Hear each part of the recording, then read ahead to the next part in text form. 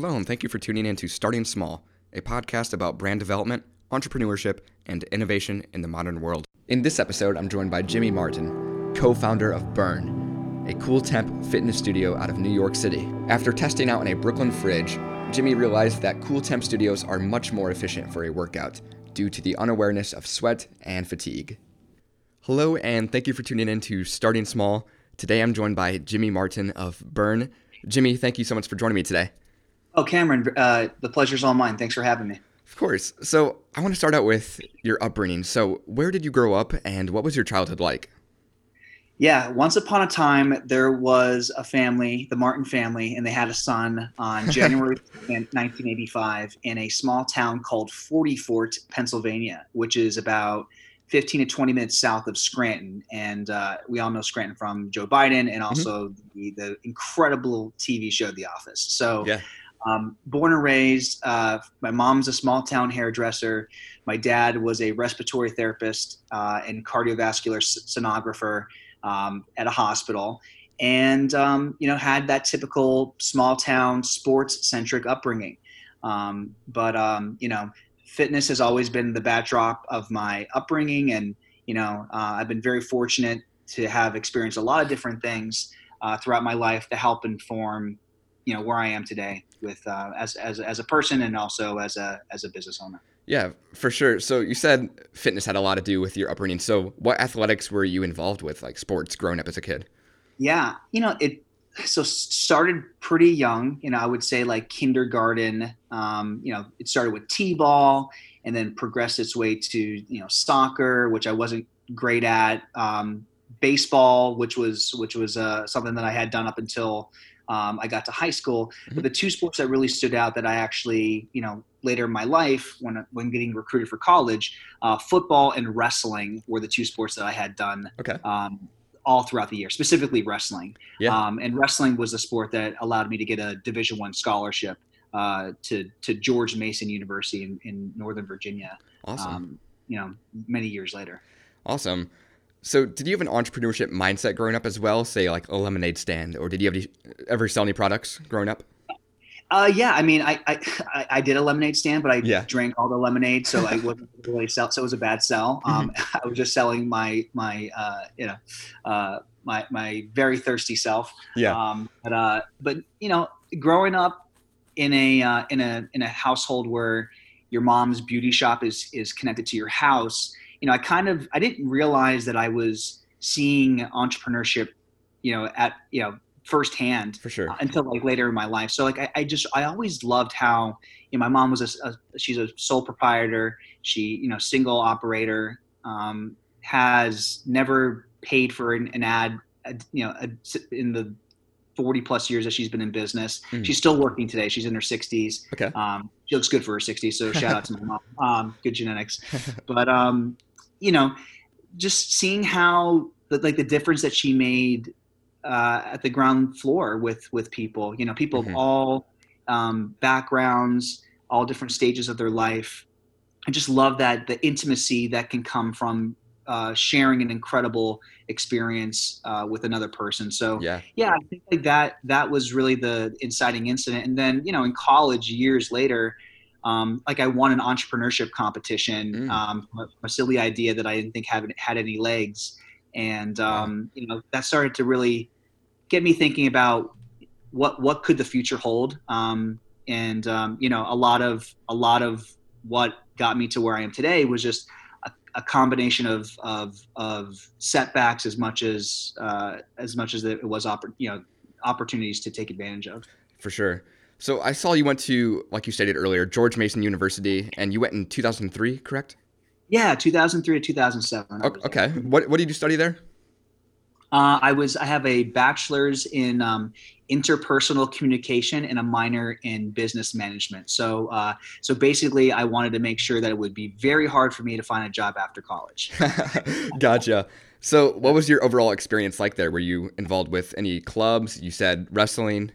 Yeah. So like student athletics was at the forefront of that experience. I mean, had gotten close to a full scholarship to wrestle there. And, the good thing about George Mason University is that it really did honor the word student in front of athlete. It was a very intimate environment. Years later, 3 years into my 4-year experience, our basketball team made it to the Final Four. They were like the Cinderella team. And it was an incredible moment to have like global presence for our wonderful university. Yeah. But, I wasn't the type of guy that like just felt comfortable being a student athlete. Like I loved involving myself in other experiences with college. Specifically, I was part of this thing called Mason Ambassadors, where I gave tours of the school. Okay. And I wanted to do forensics, but I just didn't have the time. But I took classes with the coach of that team, which was like nationally ranked at that time. And it really allowed me to understand the power of the written word, and then how to properly convey it, through performance. Yeah. Which kind of led me into my pursuits of wanting to, write and perform after college. Awesome. And then you stated about an entrepreneurship project. I'm fascinated with that. So what did you do for that project exactly? Yeah, oh my gosh, I'm happy. I'm kind of going back in time for a second. So like in 2006, 2007, I took an entrepreneurship class with a woman she had worked I don't know if she was a patent clerk, but she had worked at the patent office in DC. And, you had to you had to work with a few people in your class to literally develop a business from scratch, specifically product centric. And at that time, as a D1 athlete, I was, we wore like Under Armour shirts and wrestlers wrestlers train mostly 100% of the time in like a very hot, sweaty room to cut weight. So, I had this idea of and I was also going to DC with friends to to dance clubs and stuff. And I was just tired of just having my hard work, so to speak, be shown on my sleeves, just drenched walking out of a club, feeling like, oh my God, like this, I look and feel miserable. So I thought what if there was a clothing line specifically for people who are either hip hop dancers or people who just like to go out dancing, that allowed for a little bit more breathability and flexibility in their clothes. So it's as if Under Armour had come out with a clothing line beyond just like athletic stuff, which they eventually have done. But this is like in 2006. So I called the brand Groove, Groove, and the symbol in the middle was, I believe, like an eighth note.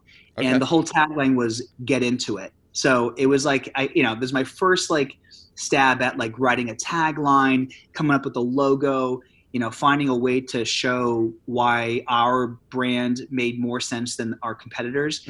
And I did a funny act out with this is what our brand does and this is what other brands do. And I purposely had my friends, rip holes in their jeans or have their shirt be super sweaty. It was very much performance art in the class. Yeah. But there was over 50 or so people from all the classes that presented, and we won that competition. Wow. And I remember the teacher being like, "Hey, this is actually a really interesting idea. Have you ever thought about potentially pursuing it?" And I was like, "Oh no, I mean, I'm thinking about going to New York to be an actor and writer. So but I appreciate that." And she was just kind of like, "Oh, okay, cool. Well, good luck with that." Yeah. So little did I know that the tribulations of an entrepreneur are very similar to the tribulations of someone trying to be seen and heard as a writer and performer in New York. Absolutely. So I've seen in some other schools and universities that they're actually allowed to pitch to real investors. Was that an idea with your school at all, or was this mainly just to get you guys to brainstorm? Yeah, she was she was the person that was the main judge, but I believe in order to make the decision of who won, there were other people that she consulted with, but it wasn't it wasn't to any. We pitched it only to her. Okay. So yeah, from what I remember, but yeah. But it definitely was great practice to like have to lay something down to evoke a certain feeling behind this imaginary product, and to sell her and the rest of the class on potentially buying into it, So but it's so interesting. Like, I have zero fear now of talking about brands, or talking about my brand and talking about things in front of people, because having had so many failed auditions as an actor and so many jokes turned down as a writer, you kind of build up this like, this second skin, this like you get calloused, for sure. not necessarily in a negative way, but you just sort of build a tolerance to the word no, because eventually that it will lead to an eventual yes. For sure. So prior to Burn, what kind of jobs were you working at this time then, following college?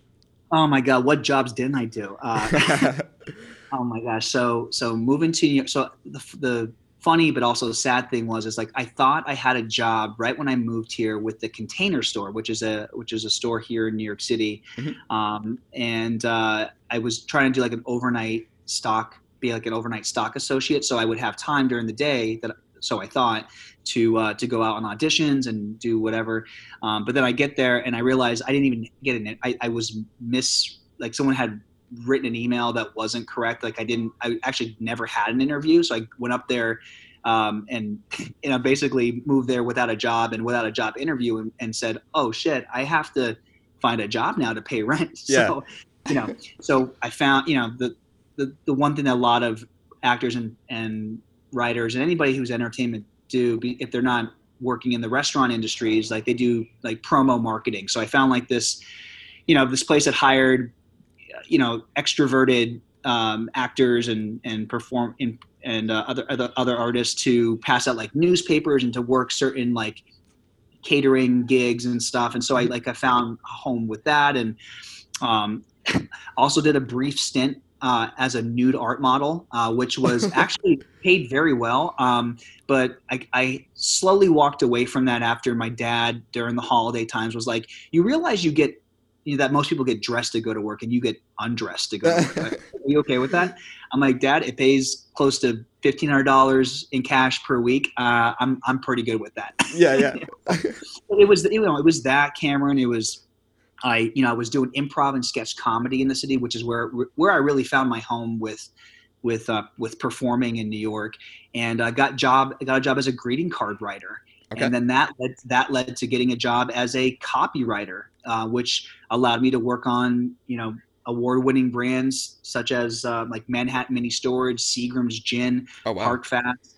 A lot of the campaigns I worked on are still running in the city today, which is awesome. Which is years later. So that was a lot of fun. And like I said, like all of those part-time jobs allowed me to have, a vantage point about what it means to be a part-time employee, and eventually having my own business and understanding the struggle of having a job that is just a placeholder for the bigger thing. Yeah.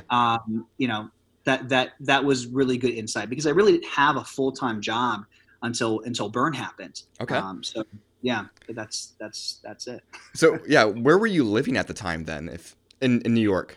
Yeah, so I moved with a buddy to Union City, New Jersey. Okay. And then eventually moved to Weehawken, which was like, right across the street. So essentially, if you're familiar or not familiar with just like New York and everything around it. So like Weehawken is right above Hoboken. Okay. And it's very close. It's minutes away from the city. And so would take a bus into the city to and from work.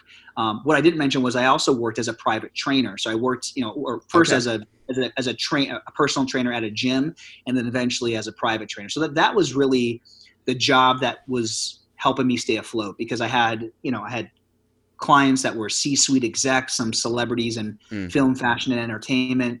And that really allowed me to build the confidence to sell myself by helping other people. For sure. But going back to where I lived, lived in Jersey, and then eventually moved into Manhattan in Washington Heights, and then moved to Brooklyn, and now currently reside back in Weehawken with my wife. Awesome. Cool.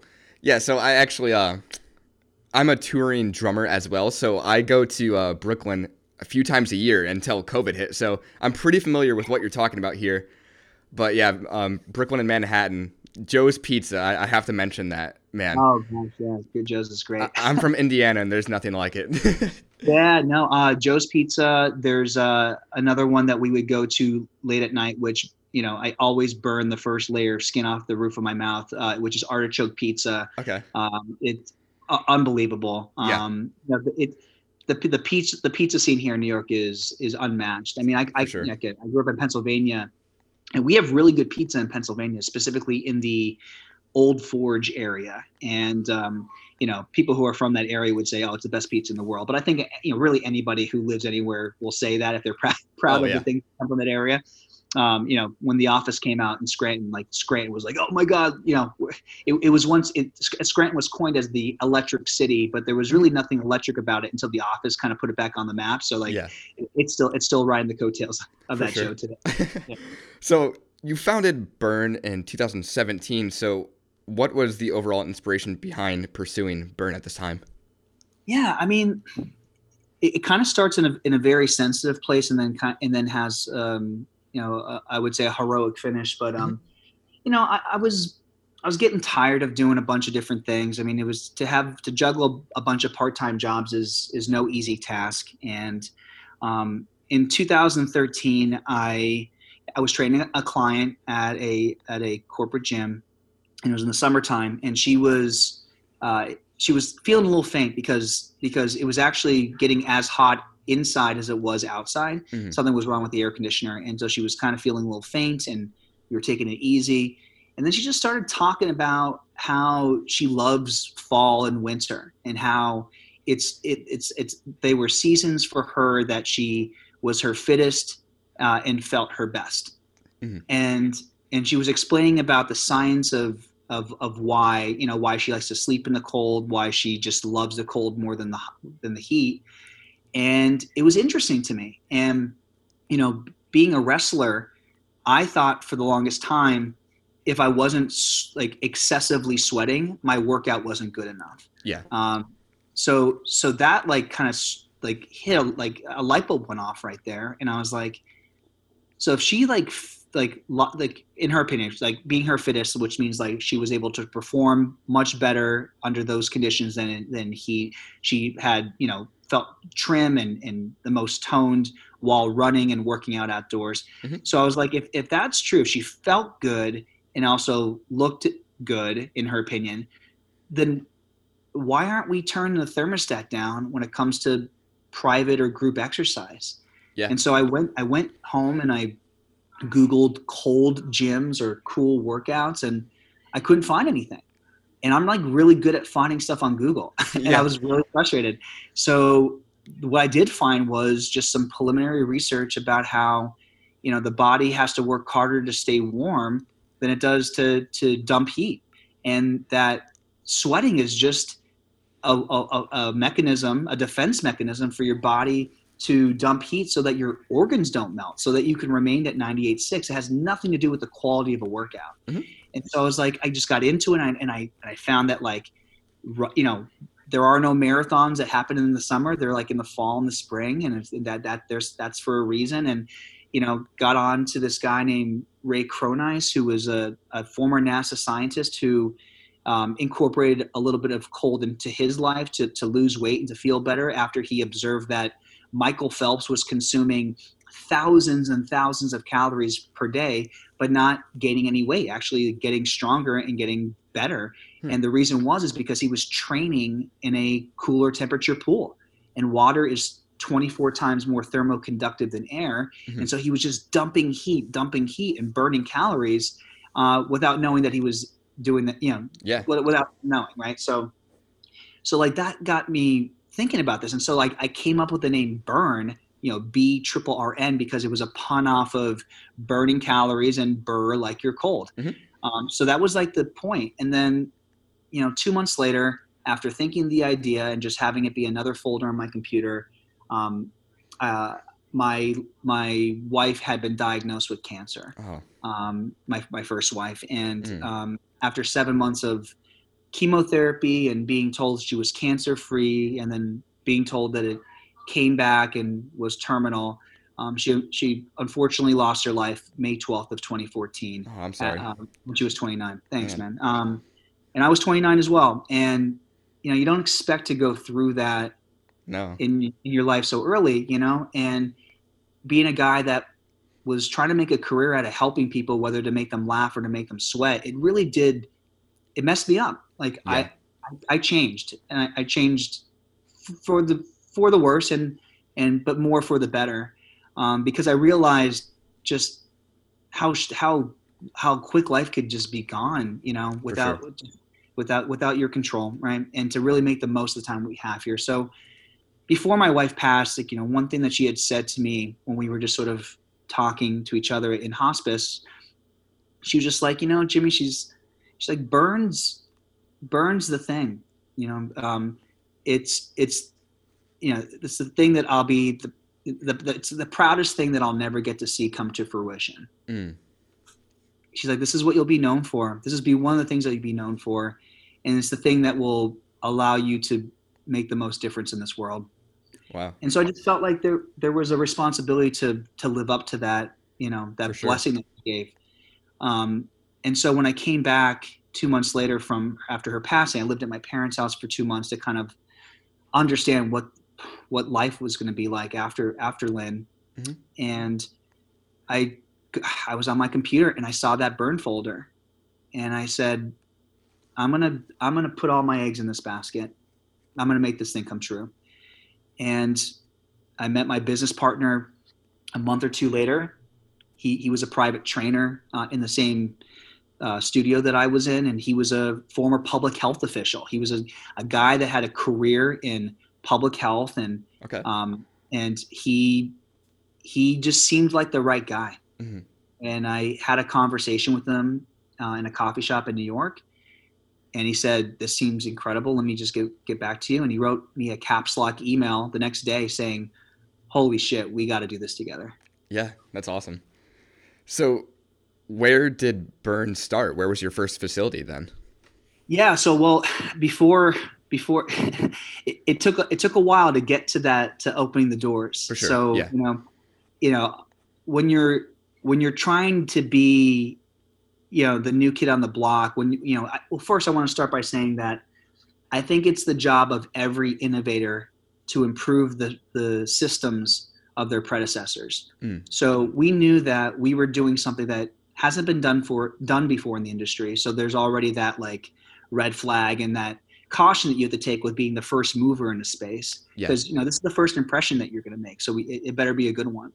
So luckily, Johnny, with his public health background, was like, we got to do trials. We got to figure this thing out internally before we try to sell it to other people.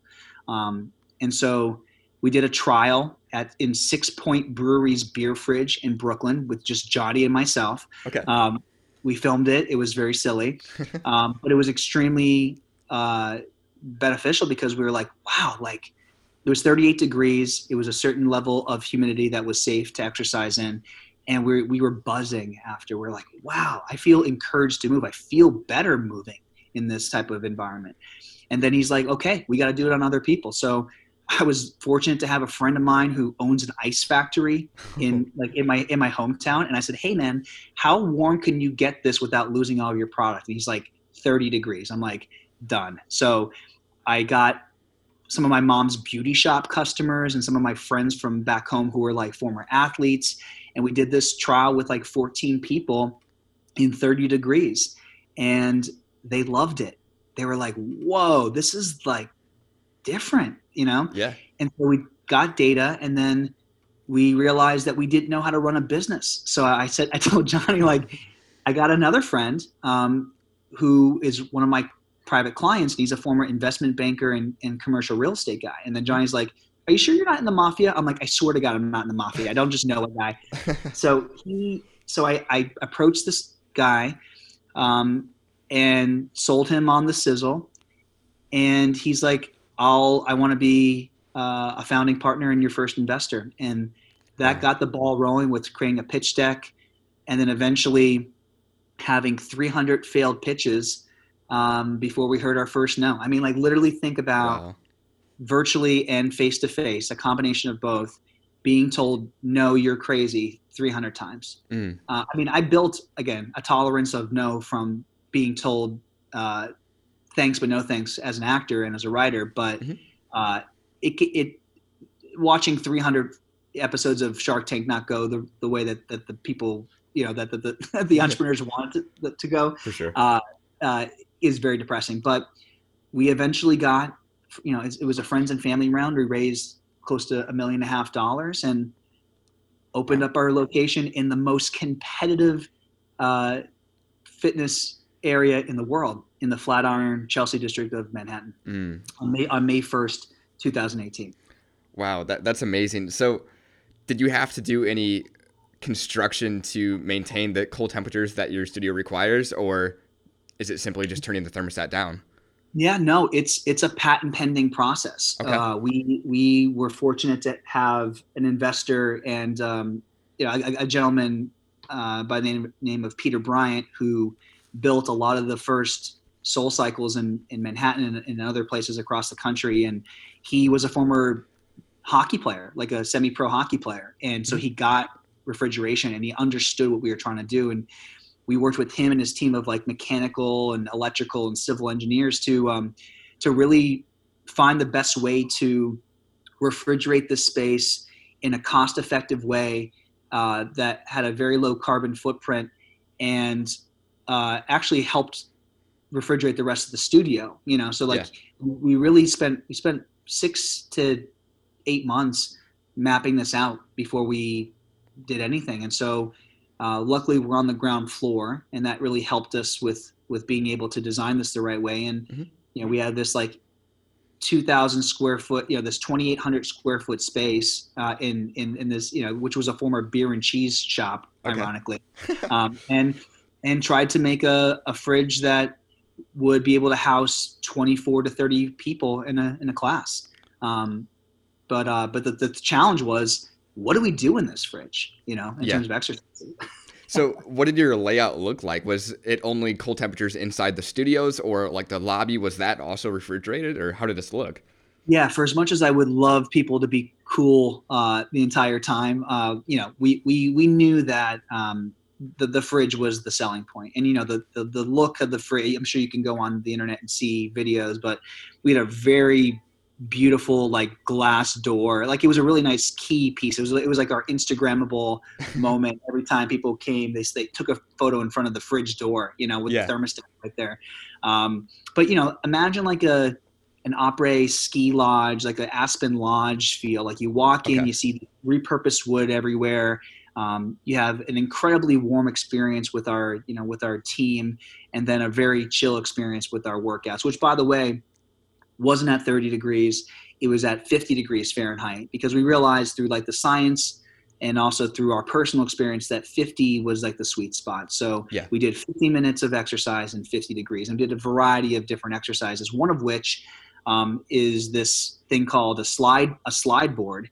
And it's like this 5 to 6 foot, by 2 feet yoga mat looking thing that you can put booties over your shoes and slide like you're a speed skater or a roller skater. And it's by far one of the best low impact and high intensity workouts that you can do. And anybody who's ever done it, from professional to collegiate to Olympic athletes to Pilates enthusiasts to people in the 90s who used to do it in like the whole step aerobics area, it is a workout experience that stays with you for a few days, because you definitely feel it. So so it was a combination of that and just like your traditional classes with like dumbbells and kettlebells and battle ropes and rowing machines, and trying to really have this low to high impact class experience that you can do 7 days a week, 8 times a day. Not you can work out 8 times a day, but you have 8 opportunities to work out at our studio. So, and we also had a infrared sauna experience, because we do feel that heat is beneficial, but just not while you're moving. So we had this communal infrared sauna experience. So that was a big sell during the winter time, because people can, what we say, earn their heat after they chill with us in the fridge. That's awesome. So how would you begin to advertise the new studio when it was finished to obtain some of your first customers? Yeah, getting people to warm up to cool temperatures was not easy. So, Yeah. I knew with my background as a copywriter, you have to sell them emotionally. Hmm. Um, the first step on the path to make things better is to make better things, and that's a quote from Seth Godin in his book This Is Marketing, which I highly recommend to anybody who wants to build incredible things to help incredible people. Okay. And so we knew that we had to find a different way to have this conversation. So at first glance, people are like, "Oh God, the cold is scary. Cold's a threat," and I don't blame them because we've been trying to survive the cold for millennia. Like in these bodies that we have, like cold has been a threat. Hmm. Um, but when it comes to exercise, like when it comes to just health and wellness in general, it's actually an ally. From cold showers to cryotherapy to a cold plunge to exercising in cooler temperatures to sleeping in cooler temperatures.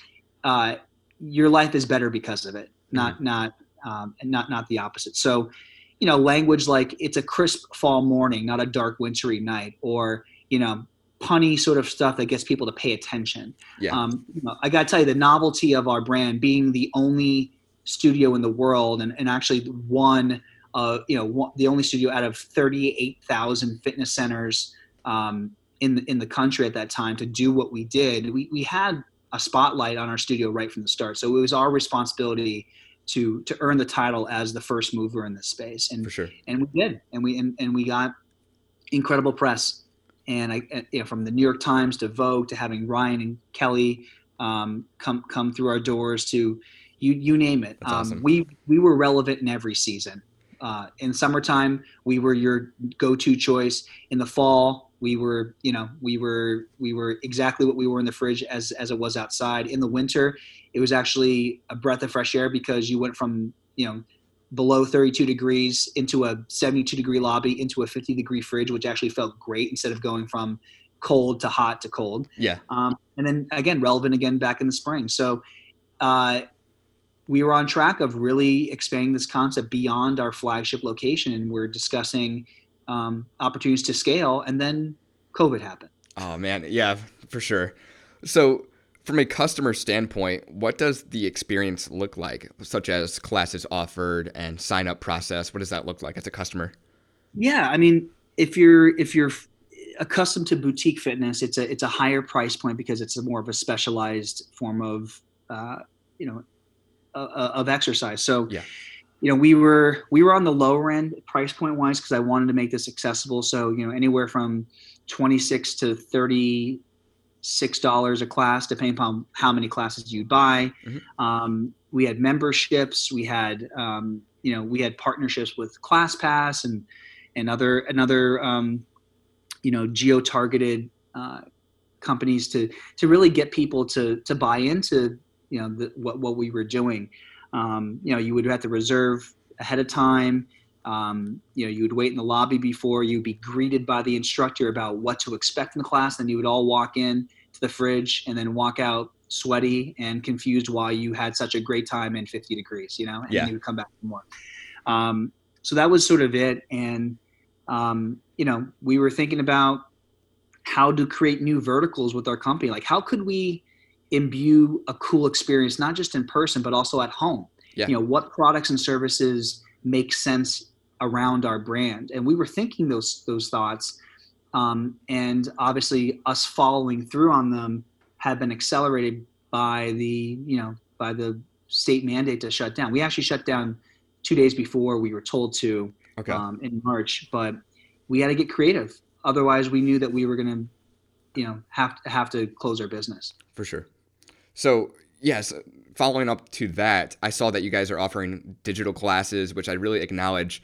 And you guys also sell the Burn board, which is the sliding board you were talking about. So, what does that customer experience look like now if they can watch it from home?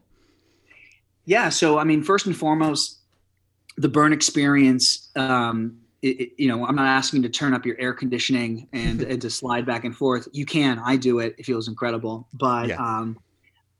the way that I get my chill on at home is either through it's through cold showers because my wife hasn't approved of me getting a cold plunge yet. And as they say, happy wife, happy life. So For sure. I'm gonna uphold that.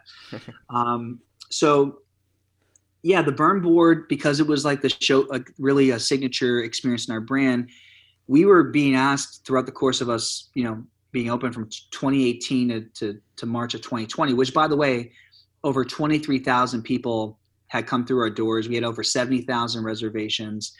So a lot of people had experienced this slide board, and we were becoming just as known for that as we were for our cool temperature experience. So it was an easier transition to say, hey, we're going to actually design workouts on and off this slide board with our Burn at Home. So, Burn at Home, you have the option to buy, you will have the option to buy currently, 3 different types of slide boards. We have a 5-foot board, which is recommended for people that are like 5'5" and shorter. Mm-hmm. We have a 6-foot board, which is recommended for people who are like 5'5" and taller. And then we have a 5-foot to 6-foot adjustable board, which is recommended for basically households who are, sharing this board and people who are, of different heights in their household. So, okay. That's that. And, we have, 8 different categories of workouts. One's called slide, one's called cardio sculpt, one's called core, one's called boot camp, which is just sort of body part specific boot camp exercises that you can do with and without the board. We have a recovery class, which is more of like stretching and mobility. We have a yoga class. We have a breath class, which is all about breathing meditations, which was something that we did in our studio. Mm-hmm. And we're going to be introducing more as we go. So it's really some stuff that you can do 7 days a week. We have a core class, stuff that you can do 7 days a week, and use this board in a different way to really better your health where you are right now, which is at home. Yeah, that sounds amazing. So outside of the temperature difference, what would you say separates Burn from your other fitness companies out there? I think the way that we approach fitness, we like to talk about fitness without talking about fitness. And we would joke at the studio. We said, we're cool because the thermostat says so. We weren't a brand that felt like that it fell in love with its own reflection. We wanted people to feel like they knew us in that first impression, like just to feel something familiar in a first impression. Mm-hmm. We wanted to be a cost-effective option within a ridiculously overpriced boutique fitness community. Yeah. And we always wanted the studio to be a proof of concept studio. We wanted people to know that, we would like the studio to eventually be cash flow positive, which it was on track to doing in, again, like in a few, 2 short years of being in business. Mm-hmm. And to have it be a reference point for all the other types of things that we would want to do with the studio, whether it be through a private, scaling it privately, or through a franchise model. So yeah, I mean, if you ask anybody who's come through our doors, I think the first thing they'll comment on, besides our inimitable experience, is how they felt when they walked in and when they walked out of our studio. Mm. Gotcha. So I like to conclude each episode with this. If you could share one piece of advice with an aspiring entrepreneur, what would that be? Maybe something you've learned or regret, just anything. Yeah. So if you're somebody who's thinking of an idea, mm-hmm. Consider this. You are only as strong as your idea is only as strong as the people that you share it with. Mm. I couldn't have done this by myself. I didn't have the skill set to do it by myself. It was very challenging to share this with somebody, especially because it came from a very personal place. But I realized that it wouldn't have come to fruition if I didn't let it out in the world and have it be, developed with incredible people around me. So, I would say, how they say, don't be afraid to kill your darlings. Don't be afraid to share them as well, because your stuff will be better because of it. I would also say that it's a very uncertain time right now, and who knows what the future holds. But what we do have control with is how we show up to things. And if something's keeping you up at night, there's a reason it's doing that. And Burn kept me up at night, and I kept ignoring it because I was like, oh no, but I'm like a writer and performer and all these things. I took a step back and realized that manifesting like Burn into existence was actually an amalgamation of all the things I'm passionate about, like being, creatively, through fitness, just changing the conversation through some sort of disruptive thought. I answered that call because I knew if I didn't, it would somebody else would have. Mm-hmm. And I did it I was doing it always for the right reasons. I wanted to make a difference on a personal level, the same way that my mom did as a hairdresser, and knew that the fate of this brand wasn't up to me. The same way that when a screenwriter writes a script or a novelist writes a book, mm-hmm. it becomes the people who consume it, right? For sure. And our brand eventually became a byproduct of the community that we created, and that's not something that I knew until I started this point. So mm-hmm. The things that you create don't become yours after you create them, and also dreams are hard when they come true. So sure. be prepared for that. Absolutely. Well, Jimmy, thank you so much for joining me. And to the listeners out there, make sure to check out Burn at theburn.com. Amazing. And you can find our slide boards and check out what we're doing at shop.theburn.com. And we're actually giving our subscription, our at-home subscription away for free until January 15th, 2021. So if you're just curious as to how this stuff looks, I'm extremely proud of how we shot this content. And you can visit it at home.theburn.com. Awesome. Jimmy, thank you so much for that. Hey, thank you for listening to this episode of Starting Small. If you would, leave a review on whatever platform you're listening on. Also, follow Starting Small Pod on social platforms to keep up to date on future guests.